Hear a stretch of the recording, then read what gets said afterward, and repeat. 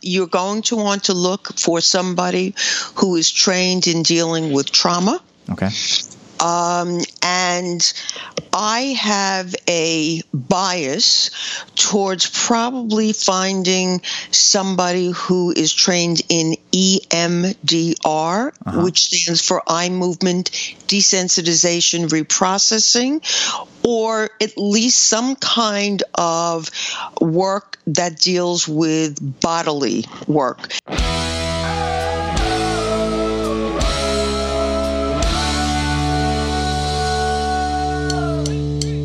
This week, Dr. Karen Sherman and I discuss the new documentary, Leaving Neverland, and what that means for families. What kind of conversation should we have? What can we learn? What should families know? What should families look out for? And much more. And how can families support their spouse if this is something that has happened to them? Stay tuned.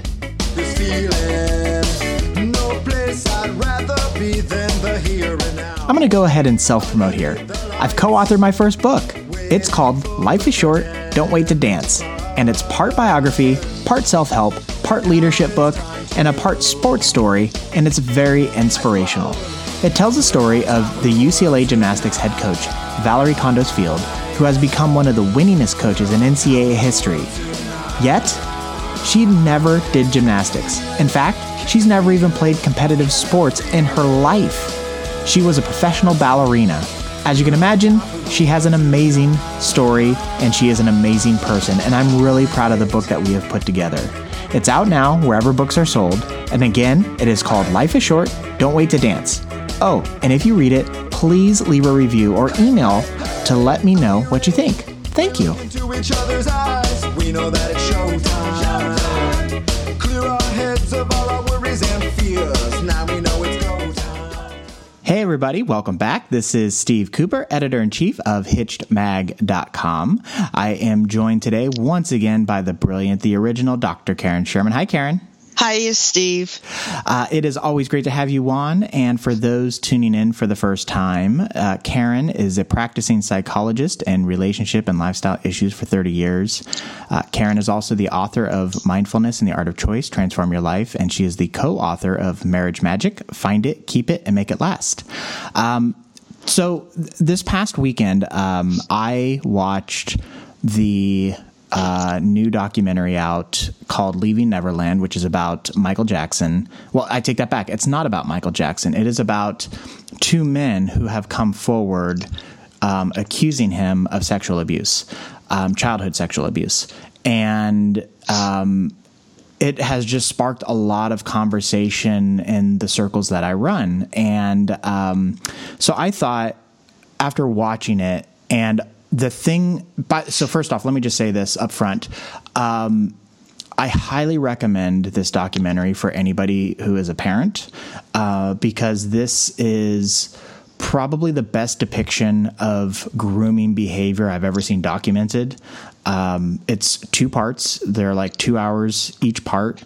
It's extremely well done. And then afterward, there's also a chat with Oprah Winfrey with the two men and the director of the film, and then they go on and talk about some of the other stuff. But what struck me about this documentary was how the families handled the situation and what was going on with them, and particularly they interviewed the spouses of the two men, and how after all this time had passed, all of a sudden they found themselves in deep depression or having panic attacks or all this other stuff. So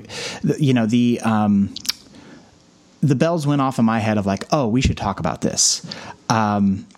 One of the other things that I wanted to bring up is I mentioned the Oprah talk afterwards. Actor Anthony Edwards, who most people probably know him from Goose on Top Gun, and he was also on ER. He has come forward as a sexual abuse victim, a childhood sexual abuse victim, and he has this foundation called the 1 in 6 Foundation, which is to represent the number of men who have been sexually abused. And so it just really drove home the point that this is a very big issue for both genders, not just females, but also males. So I know that was quite a lengthy intro, Karen, but so I want to start it off and just put it out there because so many of these spouses were kind of in the dark. They could see that their husbands were struggling, but they couldn't figure out what the hell was going on. And so what are some of the signs that your spouse is dealing with some old trauma? Okay, so before I answer that, I want to address something else. Yeah. And I guess I'm going to take the question that you always ask at the end, do I have any more to add? Not a problem. And I'm going to put it in now because I think that it's an important point to raise and to really start this podcast off with some information as to what is sexual abuse. Mm-hmm. A lot of people, I think, when they hear that term, assume that it is, something really grandiose like penetration or molestation or something like that. And it's not. Sexual abuse is anything where the boundaries have been crossed over and there is inappropriate sexual behavior. So it could even include making inappropriate comments, verbally. Mm-hmm, mm-hmm. It could be inappropriate touching, but it doesn't have to be the whole enchilada, shall we say. Exposure as well. Yeah, absolutely, exposure. Mm-hmm. So unfortunately, I did not see the documentary. I have a question. Do you know, is it going to be aired again? It's on HBO, and mm-hmm. I know that you can catch it on demand. That's actually how we watched it. We didn't catch it live. Okay. And I was going to add, too, that I'm really glad that you raised this point, and this is why I also recommend watching not just the 2 parts of the documentary, but also the Oprah part, because mm-hmm. Oprah brought this up. She brought up the fact that for so long, one of the first questions people ask when they hear about sexual abuse was there penetration and things of that nature. And she pointed out, as you astutely are doing as well, that it's not just that.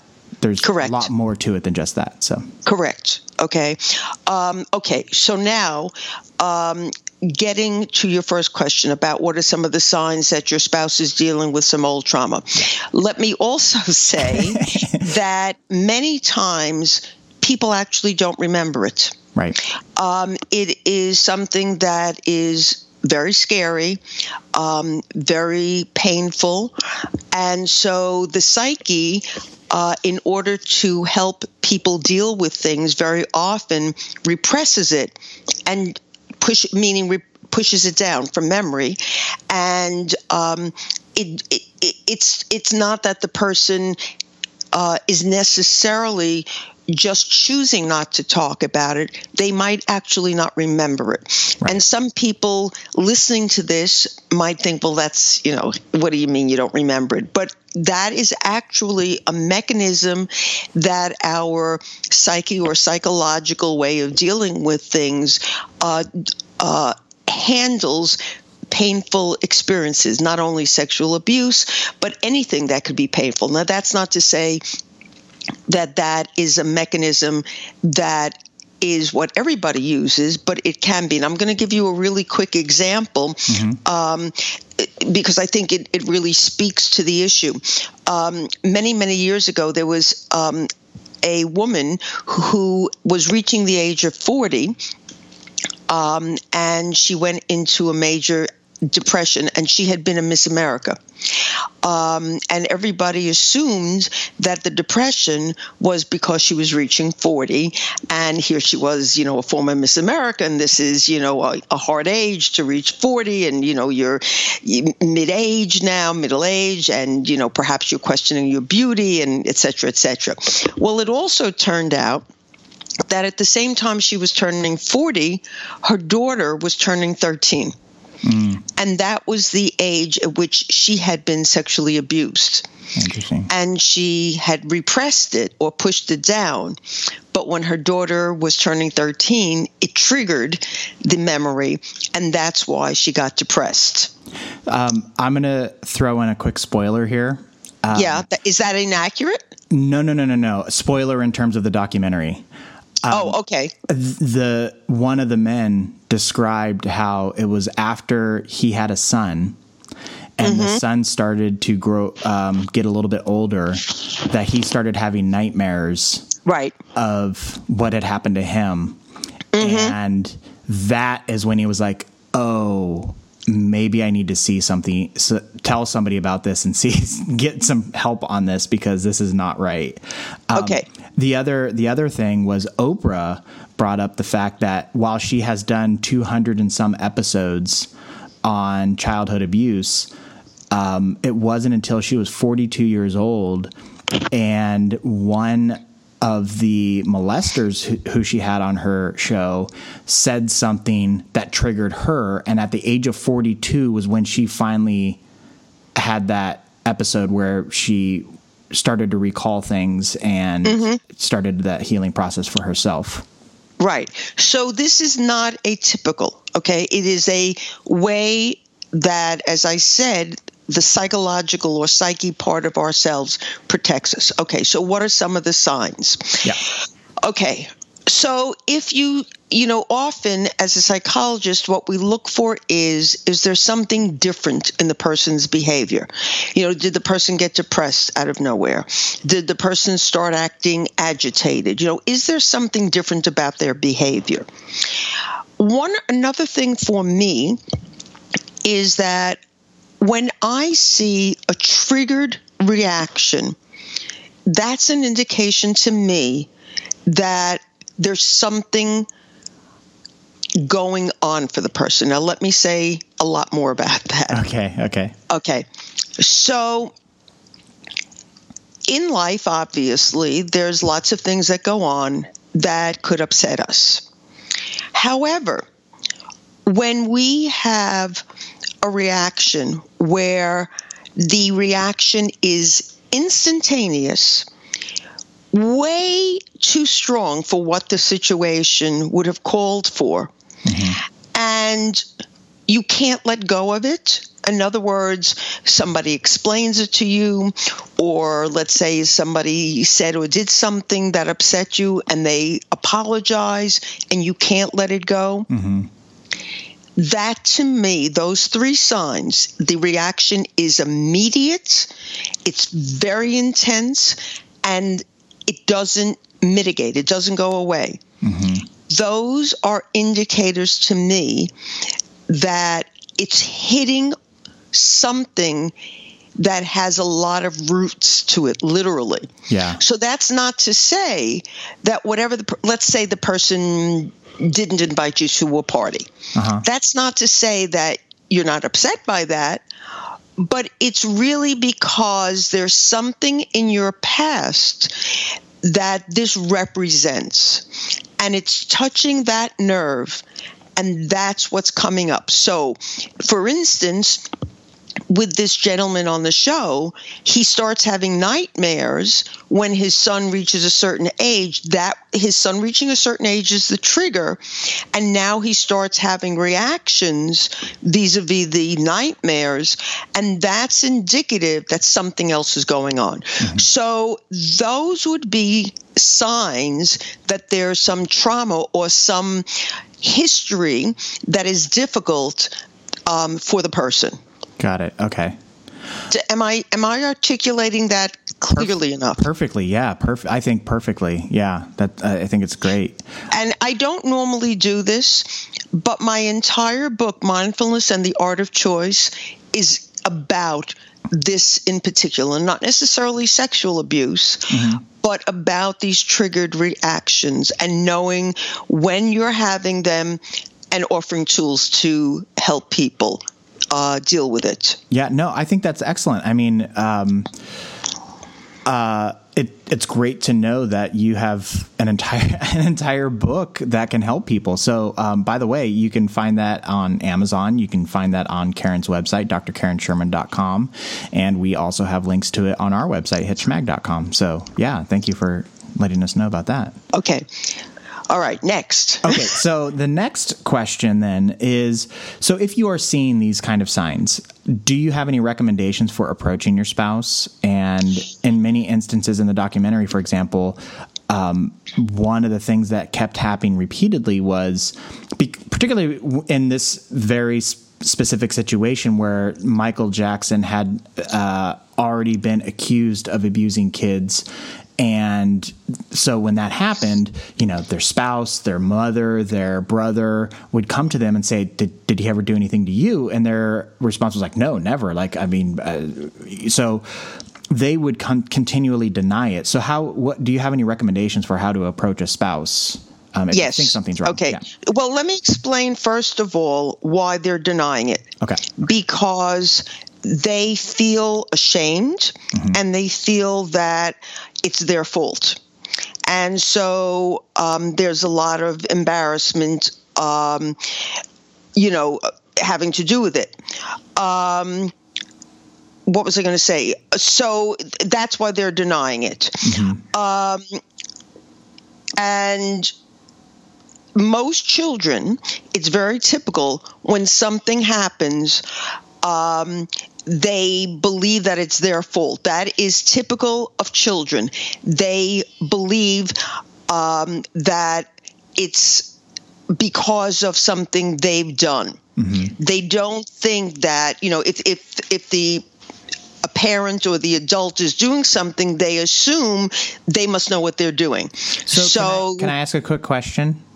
So in the documentary, one of the things that they talked about a lot was how Michael Jackson had seduced them, and they didn't. In fact, it wasn't even that they thought something they had done was wrong. It was that they were in love with Michael Jackson, and they thought that they were in this relationship with Michael Jackson. And they didn't want to let him down. Yes. That's of course what happens if it's a parent, or also they must know better. They're the authority. There's lots of reasons, but the point is that there's still shame involved in it, right? And so you're going to deny it. So the best way, really, to approach the person is, I have some concern. Some of your behavior seems to indicate that something's bothering you or something's troubling you. And whatever it is, I want you to know that I love you, I care about you, and I'm concerned. I don't want you to have to be dealing with things that are uncomfortable for you. Again, whatever it is, I'm here to back you and support you. And I'd like you to, consider, you don't want to push someone, because the normal reaction to being pushed is to say, no, I'm not going to do it. I'd like you to consider, possibly talking to someone about what you've been feeling lately, because why should you have to be uncomfortable? Okay. So would you approach them and ask, I would like you to talk to somebody like I'm available. I will not pass judgment, but also I know there are people who are professionals and absolutely. They are more well equipped. So if you feel more comfortable in that environment, kind of a thing. Yeah, absolutely. Okay. Yeah. So in that more professional environment, specifically some sort of therapist, what should someone look for when seeking out help? You're going to want to look for somebody who is trained in dealing with trauma. Okay. And I have a bias towards probably finding somebody who is trained in EMDR, which stands for eye movement desensitization reprocessing, or at least some kind of work that deals with bodily work. What happens is when you're in typical talk therapy, you come to understand the problem, but the memories are stored in your body. And you can understand the situation and have, a good handle on it, but you're still going to get triggered because, as I said a moment ago, the memories are stored in your body. So if you're not going to some kind of therapy that addresses a bodily type of therapy, then no matter how much understanding you have, you're still going to get triggered when certain things happen. Yeah, no, that makes a lot of sense. And EMDR is like a pretty amazing tool. So I'm glad that you brought that up. Yeah. Now, there's other things also. I don't know a huge amount about this, but there's a new therapy by David Gran called brain spotting. I believe that is helpful. There are, I'm trying to think off the top of my head, something with an H, and I'm sorry, it's leaving me at this moment. But the point is to look for anything that has more to do with the body. But EMDR has a huge amounts of clinical studies and research, and was initially developed for post-traumatic stress disorder. And when you've had this kind of abuse, you have post-traumatic stress. Mm-hmm. I just want to throw it out there that we do have an article, at least one, I'm sure several, on EMDR on our website, mag.com. So if you wanted to read a little bit more about it, and I know there's like 100 other resources online, thousands of resources online, but yes, there's I know we have a layman's terms breakdown for what goes on during EMDR, if that helps. Great. Okay, so then what could or should the supporting spouse do to keep themselves in a healthy space? Because I know one of the things that was brought up in the documentary was they would see their spouse, stay in their room for days on end in deep depression or have, separate themselves from society because they were having severe panic attacks and whatnot. That can be extraordinarily trying on the spouse who's trying to hold the whole household together and perhaps the rest of the family. So what should that supporting spouse do while they're also trying to get help for their spouse who is suffering?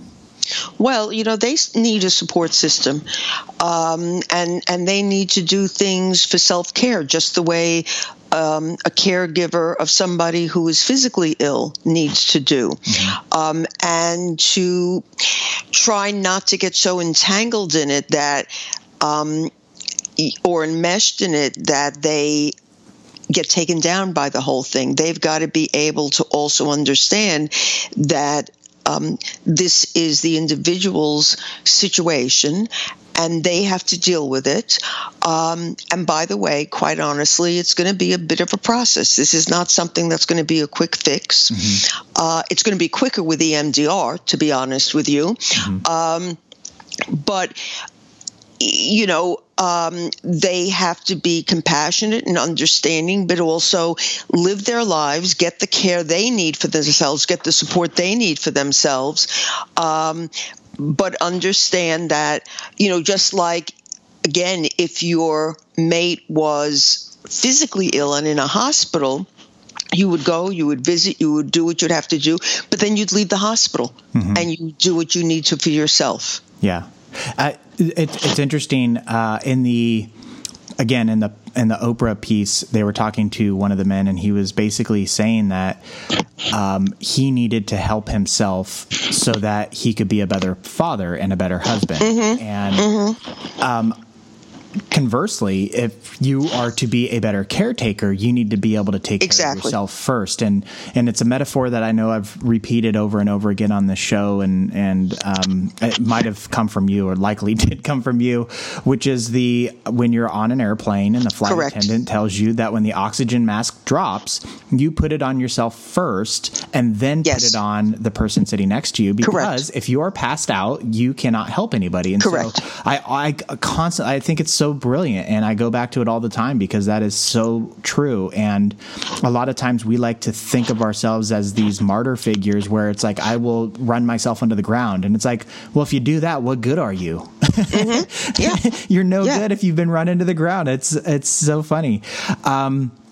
Okay, so then I know this is a big topic, and we're not covering everything here, but one last thing I wanted to touch upon was when we talk about this kind of stuff, I think so many times we keep so narrowed of a focus on the individual who is being affected, or maybe even the immediate family who is being affected.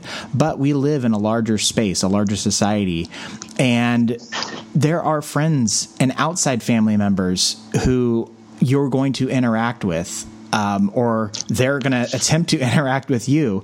And so I wanted to just ask you this question about what kind of conversation or communication or openness should a couple have with friends and family members about what's going on or what they're going through? Well, I think this is a tricky one because, the main issue that has occurred is that the individual, the victim of the abuse, their boundaries have been disrespected. And so it would be very disrespectful to just go, to friends, neighbors, family members, and tell them what's going on. You have to respect their wishes. And if they're not comfortable with you discussing it, then you have to respect that. Is there like a boilerplate, vanilla, watered down milquetoast kind of response you can give somebody that's like, yeah, we're dealing with health issues? I think that what you could do is say, there are some issues that Joe or Joanne are dealing with right now that are very personal, but, he or she is working through it. We're working through it. And for, a short time, you may see, some behavior that we're not as perky as usual, or we're not coming to as many family events. Please don't take it personally, and know that we're handling it. We're fine. I like that. Okay. And also know that I know that you care. And if we need help, we will reach out. I love that. That's great.